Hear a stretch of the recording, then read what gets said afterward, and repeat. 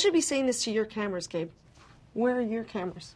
Oh, there is no camera. This is an audio podcast. I showered for this. I don't understand. This has just been an audio recording? I would have used my Scarlett Johansson sexy voice. I consider Woody Allen a very dear friend. You're listening to the Christian Humanist Podcast, your source for mostly civil discussions about theology, philosophy, literature, and other things that human beings do well. Join us each week for our conversations and visit our website at christianhumanist.org, where you can email us, read our blog, and order merchandise paying homage to the most important Christian thinkers of the past 2 millennia. And now, the hosts of the Christian Humanist Podcast, David Grubbs, Nathan Gilmour, and Michael Farmer. Thanks for downloading another award-winning episode of the Christian Humanist Podcast. We'll get to that in a moment. This is Nathan Gilmour. I'm an assistant professor of English at Emmanuel College in Franklin Springs. And joining me online this fine afternoon is David Grubbs, graduate student and teaching assistant at University of Georgia. David, I never know where in Athens you are, so how are you doing? I'm good, and I'm actually occupying my wife's office right now, or at least her temporary office, which is also the place where they store the Emma servers. Which, you know, if you've had any composition class at UGA, you know what Emma is. If you haven't, you don't. But if you haven't, anyway. You're probably imagining them kidnapping a bunch of undergraduate co-eds. Also online is Michael Farmer, live from Christian Humanist headquarters in Tallahassee, Florida. He's an adjunct instructor of developmental writing and developmental reading. Michael, how are you doing this afternoon? I'm doing well, but I got word today that it's just going to be developmental writing. My reading class didn't make. So that's more time to work on the podcast and my dissertation. Right. Unless you're someone who's looking to hire me, in which case it's more time to work on my podcast and my dissertation. Which I could not be more excited about. That's right. Well, at any rate, it's been a while since the three of us have done a podcast together. Michael, of course, did a .01 episode over the Christmas break on the top music of 2010. Usually, Michael, when I listen to a .1 episode, I'm thinking, boy, I wish I could jump in on this. But I listened to that episode, and I said I would have nothing to say. So, what is this garbage? No, I just had no idea what any of it was. So I'm glad that you did it, because I certainly my didn't. wife and I gotta say, Michael, when Katie and I were listening to it, we actually got to the point where we were stopping the songs halfway and skipping to the next point just to hear what you were going to say about the next thing. That was actually for me the most entertaining part of it. Oh, wow! I feel so embarrassed about it. Like there's things when you write about music, there's things that sound good when you write them on paper. But then you have to say them out loud, and it makes you sound really doofy and pretentious, and that's how I feel about that podcast. I feel like the music was the best thing about it. Well, as you listeners know, you can find us also online at christianhumanist.org/chb. And lately on the blog, there have been some Bible posts. There have been some sort of business posts where we've announced things. And among those things, of course, was that we were put on a list of top philosophy podcasts by Guide to Online Schools. You can see the little badge that we won at the bottom of our website. So, as Michael said in one of the comments on the blog, considering how many atheist podcasts were on that list, it's pretty notable that we're there among them. Yeah, I'm pretty pleased about it. I've never heard of the organization that hands out the awards, but I'll take it. Thank you. Sure. Well, this podcast... It's a blue ribbon, so, that's cool. There you go. Well, this podcast arises, at least in part, out of an exchange that we had with the Christianity and Western Culture podcast last season, in our particular vocabulary.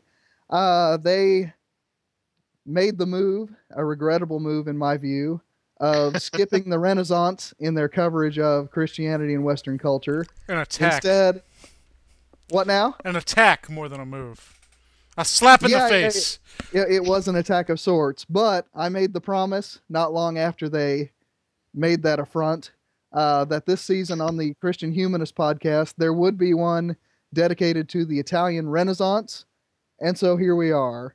We are going to spend about an hour, give or take, talking about this very, very important moment in the history of Christianity and Western culture. And those of you who are coming over here from CWC listening to this, perhaps you can slot us into last season where there should have been a Renaissance podcast and enjoy it nonetheless. Now, are we going to relate the Italian Renaissance back to New Mexico and giant glasses of soda? No, we are not. Let them do that work. Important though it is. Well, at any rate, let's go ahead and leap into this. Since we're all three literature teachers of some sort, let's start with two great poets who signaled the coming of new things in the culture of the former Roman West. And I'm talking about Dante on one hand and Petrarch on the other hand. Now, Dante's newfound love for the original texts of Roman poets, especially Virgil, and Petrarch's platonizing of his romantic attraction to Laura signal two great trends that will come to define this period that we call the Renaissance.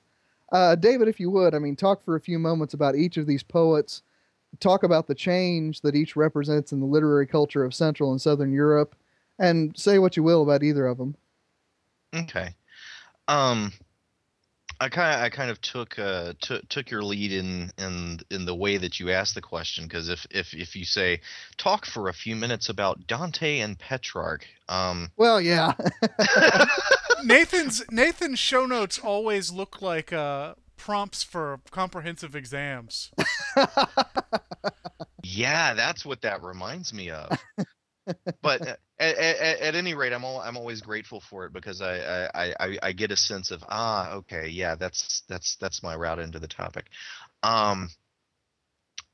Namely, the relationship in the Renaissance between the culture that they had in that moment and these cultural progenitors that they were looking back towards. The classical, the Greeks and the Latin writers that they were looking back to for patterns of literary genre, of patterns of story and character and ideas, ideologies, philosophy, and so forth. In Virgil, I think you see that best in my exposure to him. Especially the Inferno, which you can't swing a dead cat in Dante's Inferno without hitting something from Roman literature, especially particularly references to the Aeneid crop up, and the author of the Aeneid, Virgil, is Dante's guide through the Inferno. So that there was a way in the Middle Ages in which the Christian culture of Europe came to terms with the classical culture. There were ways that they handled classical myths, particularly through allegory or by euhemerizing them and turning them into histories. I think Virgil helps us see the way the Renaissance, the Italian Renaissance, undertook that project differently.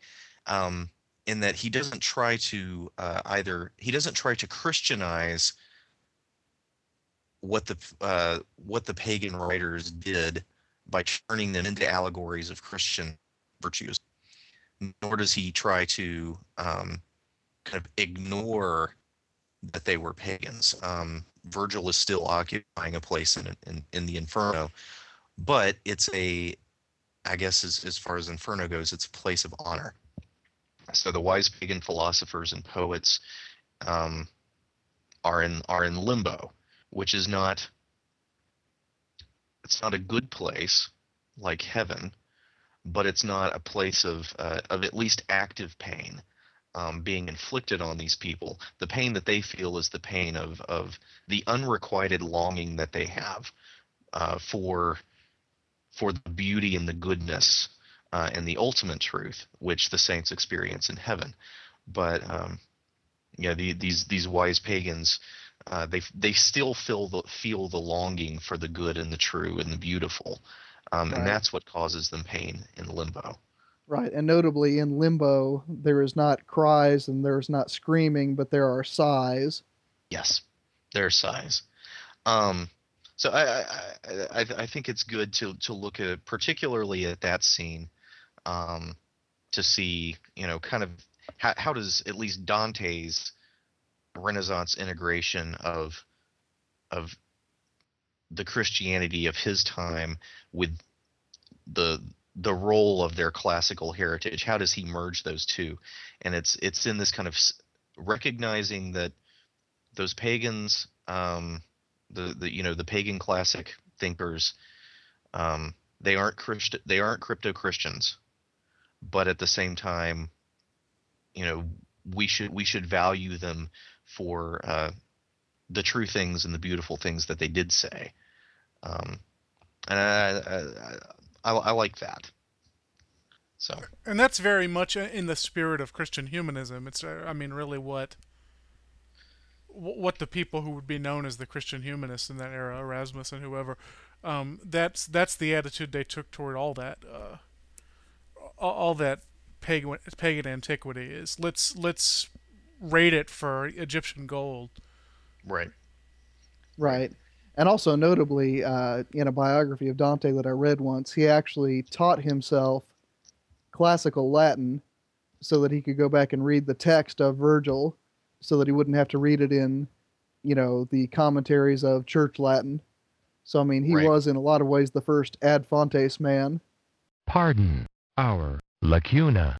And the way he writes about him, and the character of Dante, at towards the end of Purgatorio, when he reaches the top of Mount Purgatory, and Beatrice shows up, and he's amazed at the coming of Beatrice, and he looks around and Virgil's gone, and just Dante's real grief because Virgil can't be with him to experience the first taste of heavenly beauties.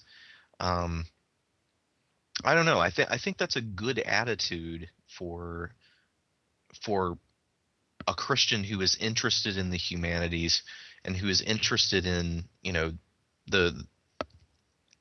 interested in those human things, to look back at the thinkers who seem so close, and to weep for them that they couldn't be here. They couldn't be here with us to see the first taste of heaven. Of course, he's not missing much in Dante's Paradiso. I mean, all the fun stuff's in the first two books. Well, anyway, David, I mean, just for a couple minutes, go ahead and talk about Petrarch as the other sort of forerunner. I realize we could talk all day about Dante, and perhaps we should, but go ahead and talk about Petrarch for a moment. Well, let's see. Petrarch, I think, is actually still even more visible in our culture now than Virgil is. But it's because Petrarch focused on something that's still still with us and popular, namely the idealizing of the romantic object in love. Petrarch had his Laura, this beautiful woman that he saw, and in his poetry turned into basically the ideal woman for whom he basically languished in unrequited love. But somehow that languishing produces the poetry, so that in some magical way, suffering in love actually helps you be more artistic. So he was basically emo. Or Platonist, depending on how you spin him. I do like that you associated the word Platonist with it, though. It kind of it shook up my thinking and gave me a new way to think about it, because he does treat her as this ideal and perfect woman, as if through Laura he has access to the wonderful womanness. Now the funny thing, at least to me, was to see the way that ideal woman, particularly the way she's described physically in Petrarch, the way that carried over into the British Renaissance and just sort of got taken taken whole, so that when you're looking at English sonneteers writing in the Petrarchan tradition, they're just the woman ends up looking like Laura, with the exception of things like Shakespeare's sort of anti-Petrarchan sonnet, in which, well, if her hair be wire, then well, they're black wires, and her skin is nothing like snow.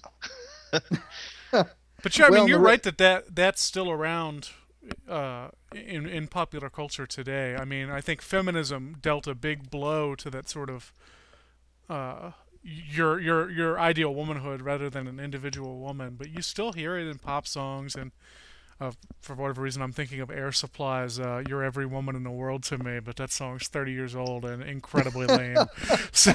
But I'm sure there's more current, hipper examples, but it's definitely still around even after feminism quite rightly objected to it. Right. Well, and David, the reason I said, go ahead. Oh no! I was about to say. What do you want to add to that? Because clearly you had something you were thinking. Yeah, the reason I said Platonizing is because I recognize in Petrarch that tension between beholding the beautiful body but not indulging in carnal pleasure that you see in Plato's Phaedrus, and I see that as translated. Okay, so the platonic love. Yeah, except it's a beautiful girl instead of a beautiful boy in this case. Right. I thought it was interesting putting Laura in the same, or at least comparing her to Beatrice, because Dante seems to look at Beatrice similarly, but perhaps as a route to a different kind of beauty. Right. It's worth noting the kind of real life women who became Laura and Beatrice were, as far as I know, Dante never really met Beatrice. He saw her at a party and then she died. And Petrarch, I believe, was the same. I mean, one of the reasons that these real life women became the form of ideal womanhood is because Dante and Petrarch had no other content to put into that vessel. Right. That makes sense. Well, and I don't know. I've said this before, but this is it's a very sort of romantic junior high way to fall in love.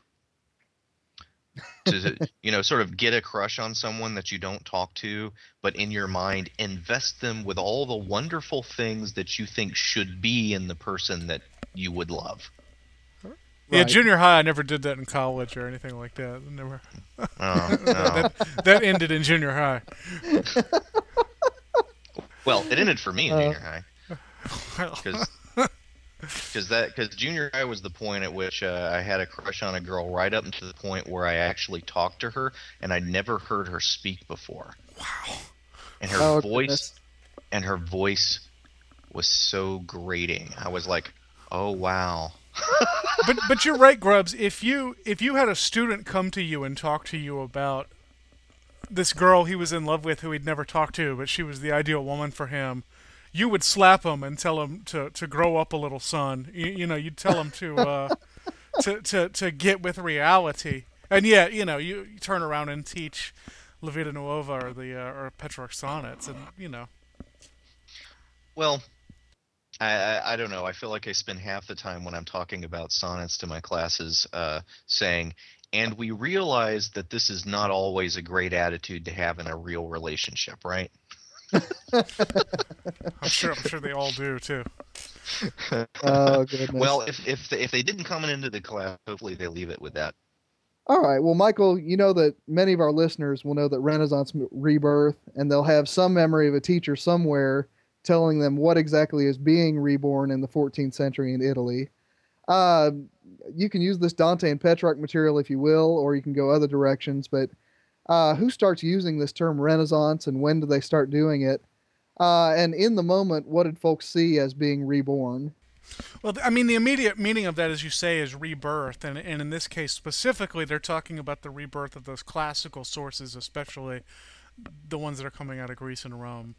So the idea here, and David can tell me if this is fair or not, but the ancient world, the pagan ancient world, had been, at least to a certain degree, de-emphasized in the Middle Ages. And so at the point when people start learning ancient Greek and ancient Latin again, and they start reading Seneca and Cicero in the original languages, which is, I mean, the language they're reading it in is very, very important. At that point, that's where you date the beginning of the Renaissance, too. And Petrarch, as you mentioned, Petrarch and Dante are two of the very first to do that. It's also worth noting that the same approach is what led to the Reformation in, northern Europe. It didn't happen so much in Italy, but in northern Europe, that same let's read in the original languages ancient manuscripts brings about the Reformation.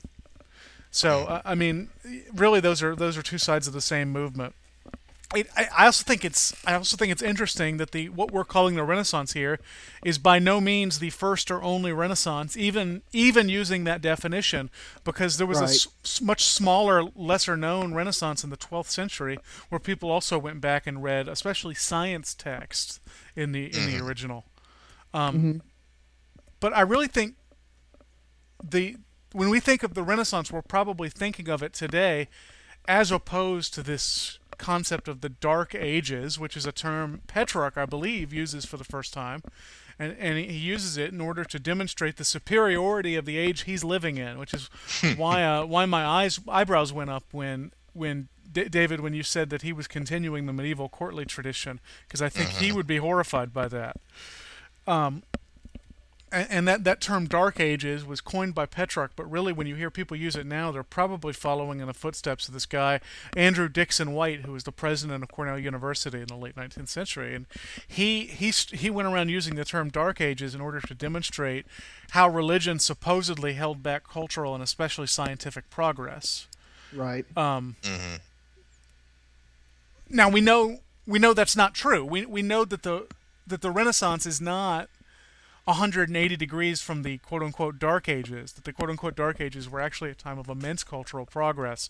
So we have a medievalist with us, and there wasn't a question like this on the thing. So, David, can you tell me why the Renaissance might not have been as groundbreaking as we've been led to believe? Well, the Renaissance had a different, as I think I tried to hint at this at Dante, that the Christian Middle Ages interacted with the classical sources they had access to. After the East and West kind of were parted, and then when you have the rise of Islam in the Levant, Western Christendom got cut off from got its access cut off from the East, which is where Greek learning had been preserved.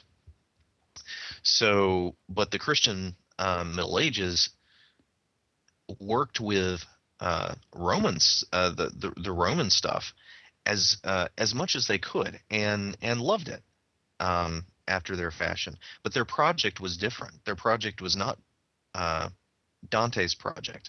It was to look at these kind of take the story of the Trojan War and to translate it into their own cultural terms. So you have Chaucer's Troilus and Crusade, or you have the Troy book. In fact, Middle English writers in England were obsessed with the Trojan War. They're not shunning the classical. They're availing of themselves of as much of it as assimilating it into their own culture. They're not trying to get back to the original as much as they are trying to bring the classical into harmony with the present, which is a Christian feudal culture. So I mean, I think it's more of a more of an attitude thing than an on-off switch. It's not dark and light. It's more of a, hey, we're going to try to do sort of these medieval classical mashups versus, hey, let's just go back to straight classical and get rid of the medieval. As if you could do that. Well, they couldn't. I mean, as you mentioned about Petrarch, he's following in this line of courtly love poets, and there's not much he can do about it. Well, the medieval is, or the Renaissance is as post-medieval as the postmodern is, well, postmodern. I see. You know, Nice. It's a reaction that doesn't actually manage to strip all the DNA out. Well, because you can't unring a bell. Yeah. I mean, once the Middle Ages have happened, we're all the products of the Middle Ages, whether we want to be or not. Sure. Yeah. But my point is, most of us have been sold a bill of goods about the medieval era in order to make the Renaissance look even better than it was. Well, sure, and as you already noted, Michael, I mean, that did not start with later historians. That really started with Petrarch himself. Which I was surprised to learn, because I always heard Andrew Dixon White coin the term Dark Ages. Oh, okay. I was really surprised how far back that term went. Literally as far back as it possibly could. Right. The first person who could have called them the Dark Ages called them the Dark Ages. So they just had bad press, really, from the beginning. So that term has been making medievalists angry as long as it possibly could. Nice. If you ever want to get a medievalist to slap you, by the way, that's the term to use. I don't get angry anymore. And when I hear that, I actually think how sad that you think that. After David's 15th assault charge against a student, he finally stopped getting angry. No Dark Ages! Ho, ho, ho! Well, at any rate, David, I mean, we would be entirely remiss to neglect the visual arts when we talk about the Renaissance, but, I'm going to give you another comprehensive exam question here. And just realize that we are going to give short shrift to some great ones.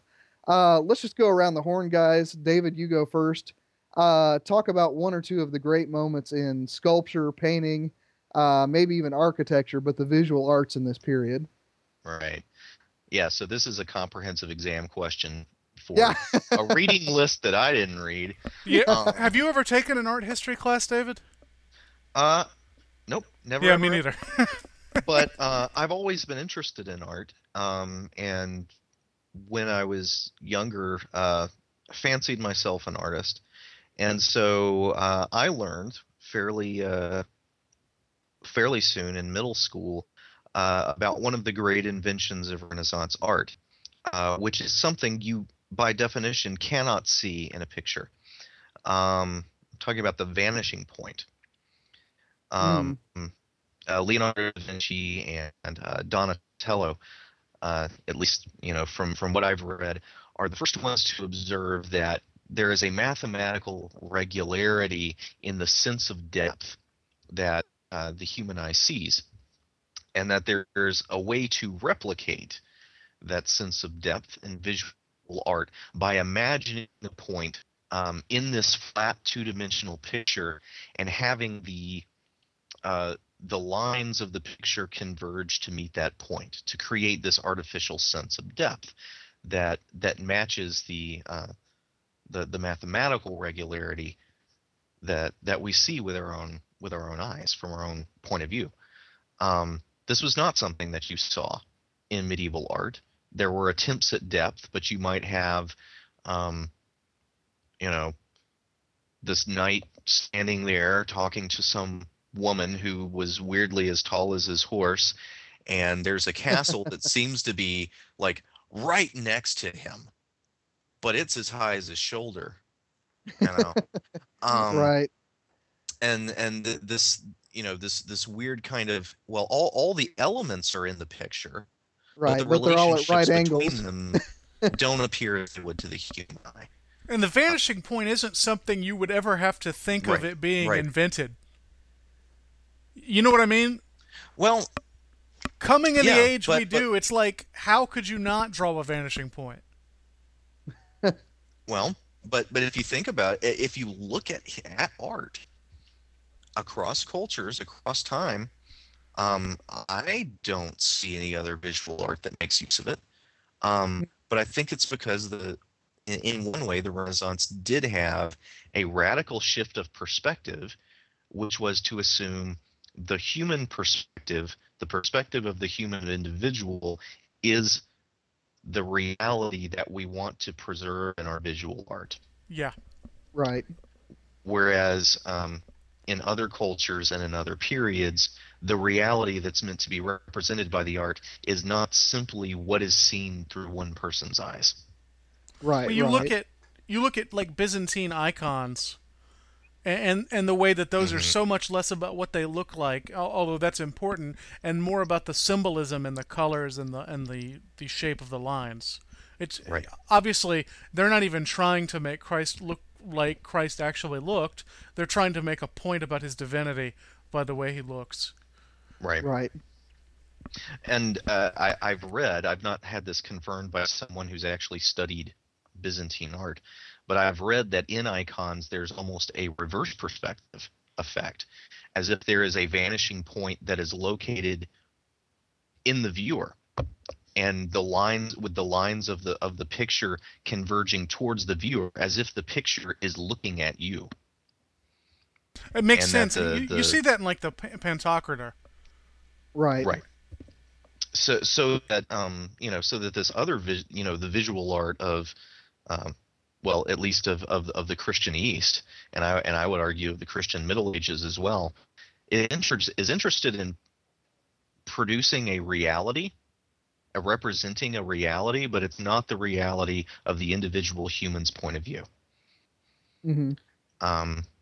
But anyway, that was, the one thing that I could come up with. All right, Michael, why don't you take a stab at it? I'm going to expand on that a little bit, and I didn't realize this question was going to be directed at me, so I frantically came up with something. Okay. But this blew my mind when I learned about it in the Western culture class I took. Michelangelo's David, which is something I think most of us kind of instinctively assume is a sculpture that is of King David as a boy. At least that's what I always assumed. It's probably what I was always told. It's an old sculpture, so it must be religious. I've never seen it in real life. I hear it's just unbelievably beautiful. But that sculpture is of it can't possibly be of King David because it's not circumcised. So I think one important thing, Michelangelo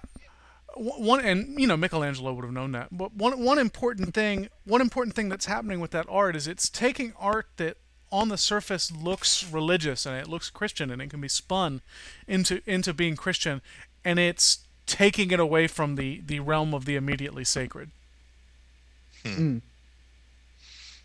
Well, in the anatomy studies, that's true. Yeah. There's nothing, really of the iconography of King David. I mean, if you look at medieval iconography, there are two naked people, with the exception of, maybe Saint Sebastian. Adam and Eve. Well, Adam and Eve are two naked men, Adam and Christ. Okay. And then when you hit the Renaissance, everybody naked. I don't know what to make about it. It's just an observation, and they're all weirdly muscular. At least Michelangelo's people. Well, I mean, part of it is a return to pederasty. I mean, I don't know of a nicer way to say it. When you're imitating the culture of ancient Greece, this is going to be part of it.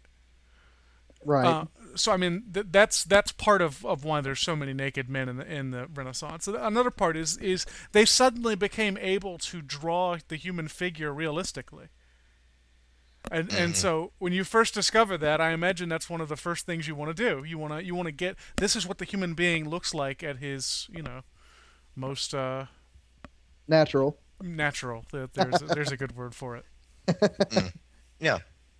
Well, and if you look at Leonardo, at his sketchbooks, just how obsessed he is with anatomy, Right. and with the physical particularities of the human form, not even attempting to represent them in this, kind of with an artistic goal in mind. They're still beautiful pictures, but you can see him just obsessed with drawing precisely what he sees in, like, the structure of the veins that he sees after he pulls the skin aside. Mm-hmm. It's amazing stuff. Well, I mean, it ended up where painting became so realistic that it looked like real life, and then the camera comes along, and all of a sudden that painting is not as interesting to people anymore. And if you look at, like, some of the pop art from the '60s, it looks almost like Byzantine icons. Mm-hmm. Huh. I never thought about it that way. They've almost reversed it all the way back to pre-Renaissance iconography. I mean, obviously most of it's stripped of religious content, but yeah. But I mean, when a camera can do what you can do with oils for much cheaper and much more accurately, why are you going to keep trying to paint what you see? Right. Hmm. The apex has been reached. And I have now said everything I know about the visual arts. That's not true. I know Rembrandt is in his painting of the Crucifixion. Well, I'm going to piggyback off of what Michael said, and one of Michelangelo's sculptures, particularly that's impressive, is his sculpture of Moses. And the first thing that you note about him is what Michael said. He is just incredibly muscular. He could have parted the Red Sea by flexing. You get the impression. But what's also interesting about that is that he is not very similar to medieval representations of Moses. He has this gigantic beard. And one essay that I've read, and I couldn't track it down in show prep, but it's always fascinated me, proposed the possibility that Michelangelo's model was not any prior representation of Moses, but it was actually Dante's description of Cato of Utica from the beginning of Purgatorio. Huh. And I mean, it's just a fascinating possibility, because you think of Cato and Dante as the limit of human legislature, Moses being the figure of the Old Covenant, and, just that meeting place. I want it to be true even if it's not. Just because the convergence is so fascinating to me. Do you think that's why they cast Charlton Heston? So he looked more like Michelangelo's Moses? Maybe. Frederick Buechner said they should have cast Soupy Sales. That's what Moses actually would have looked like, instead of this big muscular goyim. Right. Well, and of course, when the 1998 animated movie Prince of Egypt came out, everyone kind of scratched their heads, because the animated figure that Val Kilmer was doing the voice for obviously was not 80 years old either. So, that's one of those things. For some reason, we don't want an aged Moses in the modern period. Which is really, really, really odd to me. And we don't sad. like old people in the modern era. Yeah. Well, point granted. Unless, they're sassy grandmas who know how to rap. I did see something interesting the other day that actually kind of merges a couple of this question with the previous one, Nathan, which is an article by some historical researcher or other who's arguing that the Mona Lisa is shaped around Petrarch. Ooh, that's fascinating. And what he's talking about is not just the picture of La Gioconda herself, but of the background, that empty wasteland that's behind her, where there are no people. And he's arguing that what we see is this woman being put into the Petrarchan narrative, in which to not be with her is to be in the wasteland. Huh. All right. Who would have thought they'd find something new to say about Mona Lisa? Do what? Who would have thought they would have found something new to say about the Mona Lisa? Oh, I know. Well, but then he started trying to link particular, features in the background with particular lines of particular sonnets, and I said, no, you pushed it too far. You're doing all right. Well, you gotta write 25 pages, or else you can't get published. Oh, that's true. Yeah, true enough. True enough. Yeah, I was intrigued right up until that point. Well, Michael, you know that I'm always intrigued with the material conditions that make a culture intelligible. I was the one who spent the entire Christian rock episode talking about the existence of record stores. And I want to talk a little bit about the Medici family in particular and the patronage system for the arts in general. You know, one of the accusations, I'll put it that way, that surfaces when people talk about the careers of rock bands and then artists in general, is that at some point they have sold out, even though, as far as I can tell, they're still making money selling the same concert tickets, holding the same copyrights, all that sort of thing. Obviously, that sort of accusation would sound different in a patronage system. And I just want you to talk a few minutes. I mean, what differences arise between the modern commercial model of paying artists and the patronage system of the Renaissance?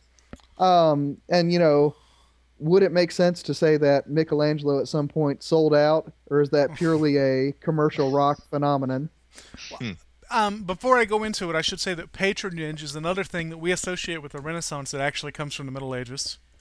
And It actually goes all the way back to ancient Rome, but it was, from my understanding, more or less prominent in the Middle Ages. So this is not something that is either A, new, or B, left over from Rome. Although it is left over from Rome, it maintained itself throughout. Okay. So, I should also say that much of the religious art, in particular, that we have from the Renaissance is the product of the patronage system. So if you like the religious art from the Renaissance, you can thank the patrons because you wouldn't have it otherwise. Grazie, Medici. Yep, and it's not. Thank you. And it's not all artists. Philosophers had patrons, theologians, writers, the whole gang. Scientists had patrons. It was a very widespread system, and it really wasn't until the advent of modern capitalism that the patronage system died off. They're trying, from time to time, you see attempts to bring it back, and Terry Taylor, who I talked about in the Christian Rock episode, his latest CD, if you paid an extra $75, he would write and record a personalized song for you. That's kind of a remnant of the patronage system, but spread out democratically. Right. Well, and in some sense, I mean, the university MFA program is a form of patronage as well. It's true. You don't have to sell your story in order to make money as a creative writing department writer.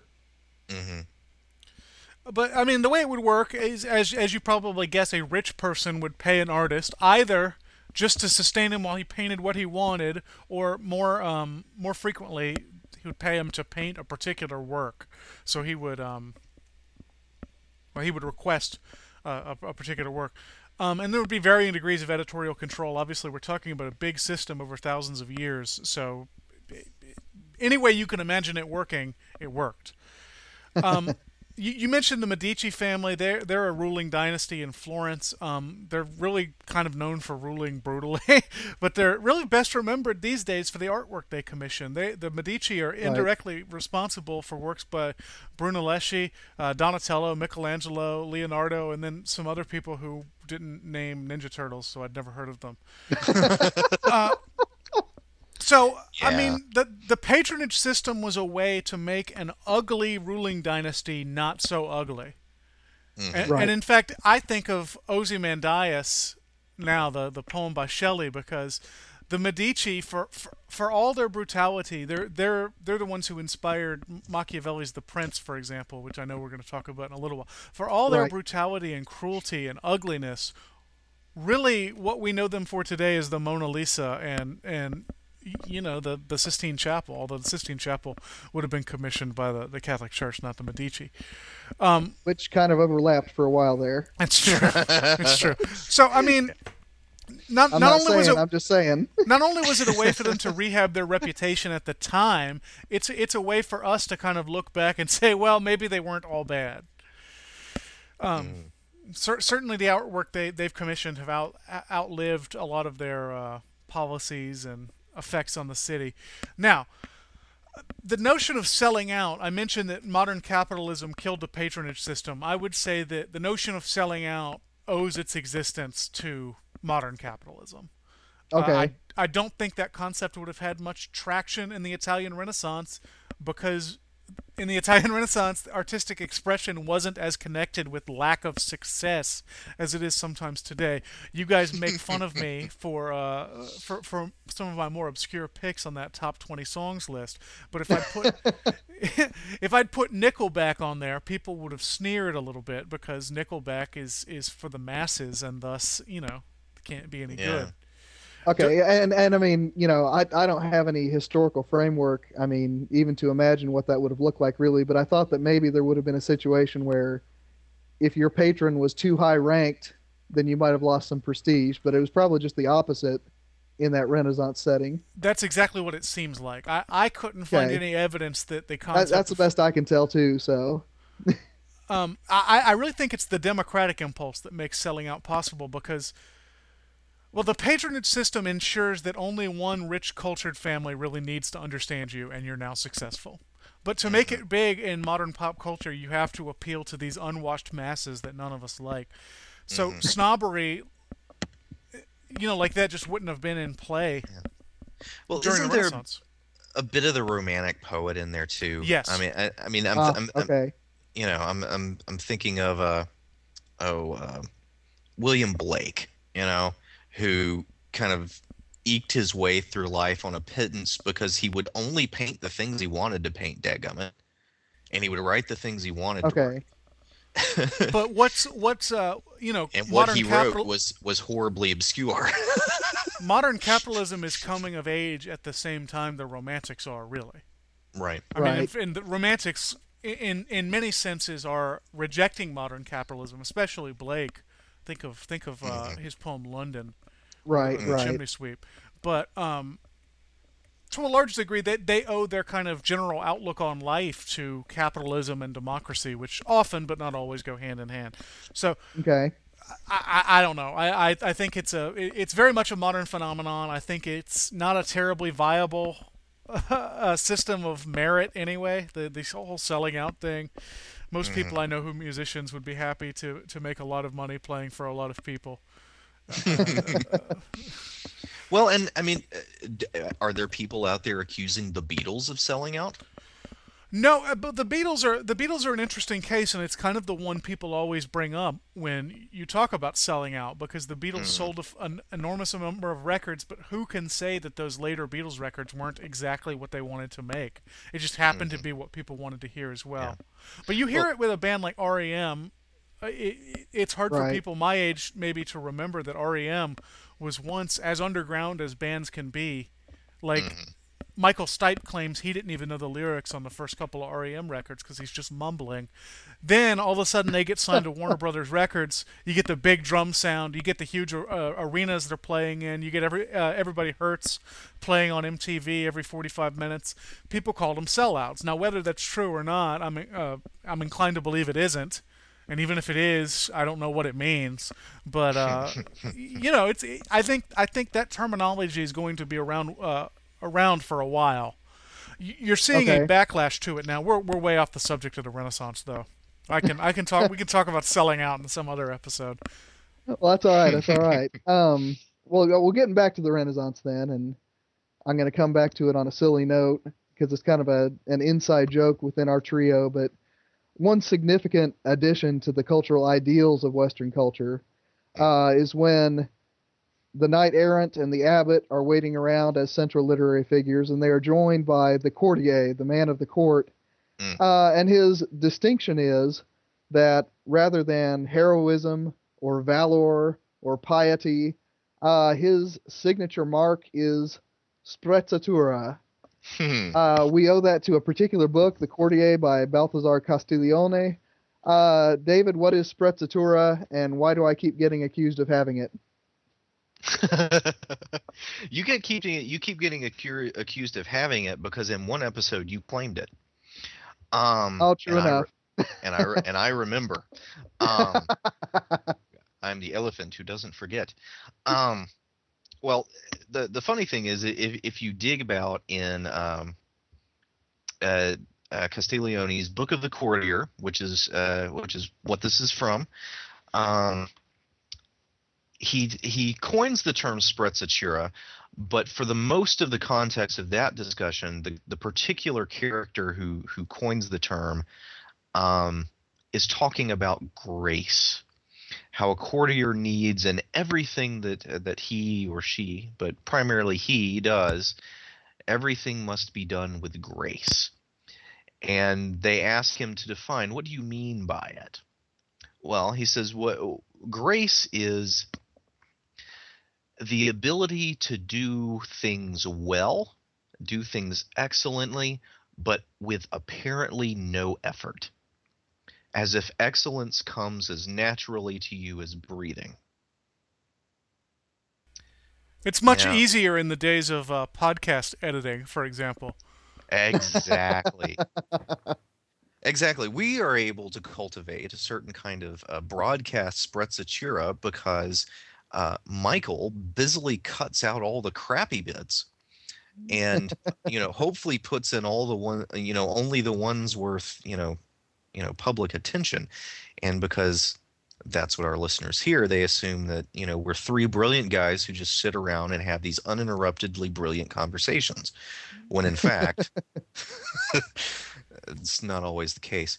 But I'm going to pull the veil back closed again, because you're never supposed to see that audience, and that's what sprezzatura is about. Right. Well, which is why when Michael keeps mentioning the show notes, I always grit my teeth a little bit. It's like, Michael, no, we don't have show notes. It's true. We're getting more and more meta, aren't we?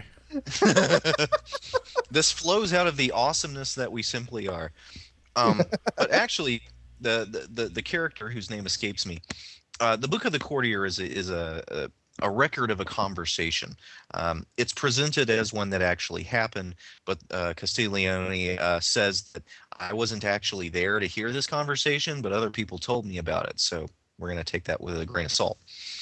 But apparently, these Italian aristocrats of the Renaissance love to play conversation games, which would be, here's a topic or here is a question, and now everybody has to weigh in on the topic or the question. And the game that they decide to play for this conversation is, what are the traits of an excellent courtier? And so the sprezzatura is presented as one of those traits, or actually a governing kind of meta trait, that in everything that a courtier does, it should be done in the manner characterized by sprezzatura, which sprezzatura doesn't mean you work hard to get your skills. In fact, like a busy bee, you try to find out all of the people who do the skills you want to acquire the best, and you track down them and you learn everything you can from them. Right. But when you perform excellently yourself, you do not footnote all of your teachers. You make it seem as if it just kind of arises out of you, like, your own superpowers. But anyway, it's this interesting, and I think you can see that, it's certainly this tension is there in the Fairy Queen as well, in which particularly the Fairy Queen, which was written to fashion a gentleman, but then and that's a very sprezzatura kind of thing. I'm going to make someone into a perfect courtier. However, it should seem as if it arises out of your character. Like holiness. Holiness shouldn't be an act that we cultivate. That among if no other virtue, holiness should be something that you are, not something that you simply kind of put on as a facade. We have a word for the people who do that, and it's hypocrite. But there's definitely this uneasy tension, I think, in Spencer over the performing of virtues. Anyway, it's a fun concept, but and I think Nathan's the best at it, because he can always say, well, Aristotle. Yeah, I am guilty of that, I'm afraid. Well, Michael, if you want to chime in, that's fine. But if not, I would like to head towards the ending of the episode with a nod towards American politics and your next episode, which you'll introduce later, I'm sure, with a little bit of talk about Machiavelli. And since most people who are familiar with him have only read his brief treatise, The Prince, Old Nick and yes, as far as I can tell, that's where that name for the devil got its origin, has gotten a reputation for amorality, cynicism, but his other works, especially his discourses on Livy, I mean, they reveal a political thinker who idealizes the Roman Republic really as much as the American framers did. Michael, whether for good or for ill, where do you see Machiavelli's influence in modern American politics? And why is the Renaissance such a good moment for people to start thinking about republics again? Well, I have not read those other books, so if you're going to have to cover those if you want them covered, but I can talk about The Prince. All right. Machiavelli, it must be said, has a name that has become an insult, right? He is positively Machiavellian. Sure. Where you get that Office episode where Dwight says, Yankee Swap is like Machiavelli meets Christmas. Even though his name is a byword among the nations, and apparently always has been, he has been immensely influential. The Prince has been immensely influential in nearly every Western culture since Machiavelli wrote it. So I'm just going to give you a few names, and there's a bunch of other ones. These are people who openly claim influence from Machiavelli. Adam Smith, Francis Bacon, Napoleon, Stalin, Mussolini, John Gotti, whole bunch of others, and then some that maybe don't have names that make us cringe. No offense to Francis Bacon. Hey. My wife's a Shakespearean, so I have to hate Francis Bacon. who, as we all know, actually wrote all of Shakespeare's plays. I love Frankie. Anyway, very few Democratic leaders will claim influence from the Prince for, I think, very obvious reasons. Right. Although Richard Nixon is an exception to that. And I'm going to talk about Nixon in just a minute. Oh, I'm sorry. Go ahead. That's okay. But I think his ideas are nevertheless influential. For example, Machiavelli is of the opinion that people are essentially unsavory brutes and that politicians are better than them. And I think most politicians, if you really pushed them to the wall, would admit that that's true. Otherwise, why would they want to govern us? Now, I don't disagree that most people are unsavory brutes. I'm not sure our politicians are much better. Another thing we see, and this is where Nixon comes in, Machiavelli insists in The Prince that when you're fighting wars, you should just destroy cities in order to gain control of the region they're in. And you see that very clearly in Vietnam. Henry Kissinger, is very, very often called a Machiavellian for that very reason. And, of course, Nixon was in bed, so to speak, with Kissinger. Outside of politics, I think you see a Machiavellian ruthlessness in a lot of businessmen. And certainly that's the cliche of the businessmen, the hostile takeover and whatnot. It's better to be feared than to be loved. Let's be realistic. Let's not worry about what could be. Let's worry about what actually can happen. That can lead to a certain ruthlessness, and I really think you see that in the business world. I'm not sure anybody's going to disagree with me after the events of the last few years. I should also point out, and you guys can tell me what you think about this theory. I'm sure you've heard it. The new theory is that the Prince might have been satire. I don't know that much about that theory. I don't know if it holds. That's actually a fairly old theory. Oh, see what I know? Nothing. Nothing.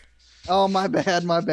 Whether it's a satire or not, the actual ideas put forth in The Prince, the realpolitik, all of that stuff has been immensely influential covertly, and nobody will admit it. But most people in power have a little bit of Machiavelli in them. Right. Now, the theory that The Prince is actually a satire work, as far as I can tell, goes back at least as far as the Italian communist Gramsci, who wrote a treatise arguing that the Prince was trying to present the autocratic dictator in such unsavory terms that any educated person who read it would immediately want to establish a more democratic, communistic sort of government. It certainly did not succeed. I guess the joke's on him. Yeah. Well, you can see how Italian communism's doing these days. But at any rate, David, are you familiar at all with the discourses on Livy? Oh, no. Okay, well, let me talk for just a minute about that, and then we'll kind of head for the wrap up of the show. But It is a much longer work than The Prince. The prose is more difficult, but it is really fascinating. First of all, the subject matter that he takes. Livy, of course, is a Roman historian, and among ancient historians seems, as far as I can tell, much less interested in the gods and much more interested in religion than a lot of his contemporaries. In other words, he's not really concerned about what the gods think about this or that, but he is very, very interested in the ways that senators and consuls and emperors take the practices of religion to bend the wills of the people. And of course, that shows up in a very crass form in The Prince. But in the discourses, you get something that really looks more like what you see in John Locke or even Tom Jefferson, where you want to have the people happy, then you let them practice the religion as they see fit within the bounds set by the state. So, I mean, it's a very, very sophisticated theory of religion and the state, which, I mean, as far as I can tell, there are few people who have written about religion and the state in a more acute manner than Machiavelli did. So, I mean, that book is one that I'll definitely recommend to our listeners. It is a chore to get through, but it is, I mean, like I said, just one of the best appropriations of that Roman culture for the sake of modern statecraft that I've ever read. And well, anyway, I mean, as guys, we learned on Entitled Opinions last week, the early Americans loved the Romans. Oh, absolutely, absolutely. And I mean, I can definitely see, even if they didn't read Machiavelli on Livy, I can certainly imagine Ben Franklin, Tom Jefferson, John Adams, Alexander Hamilton reading Livy. Because, I mean, his theory of how religion affects the Roman Empire, I mean, gets translated almost word for word into Article 6 of the Constitution, into the First Amendment, so on and so forth. So definitely go check that out, listeners. Well, anyway, guys, to wrap things up, the Italian Renaissance, it's a gigantic topic. It's something that probably deserves multiple episodes of a podcast, certainly doesn't deserve to be ignored.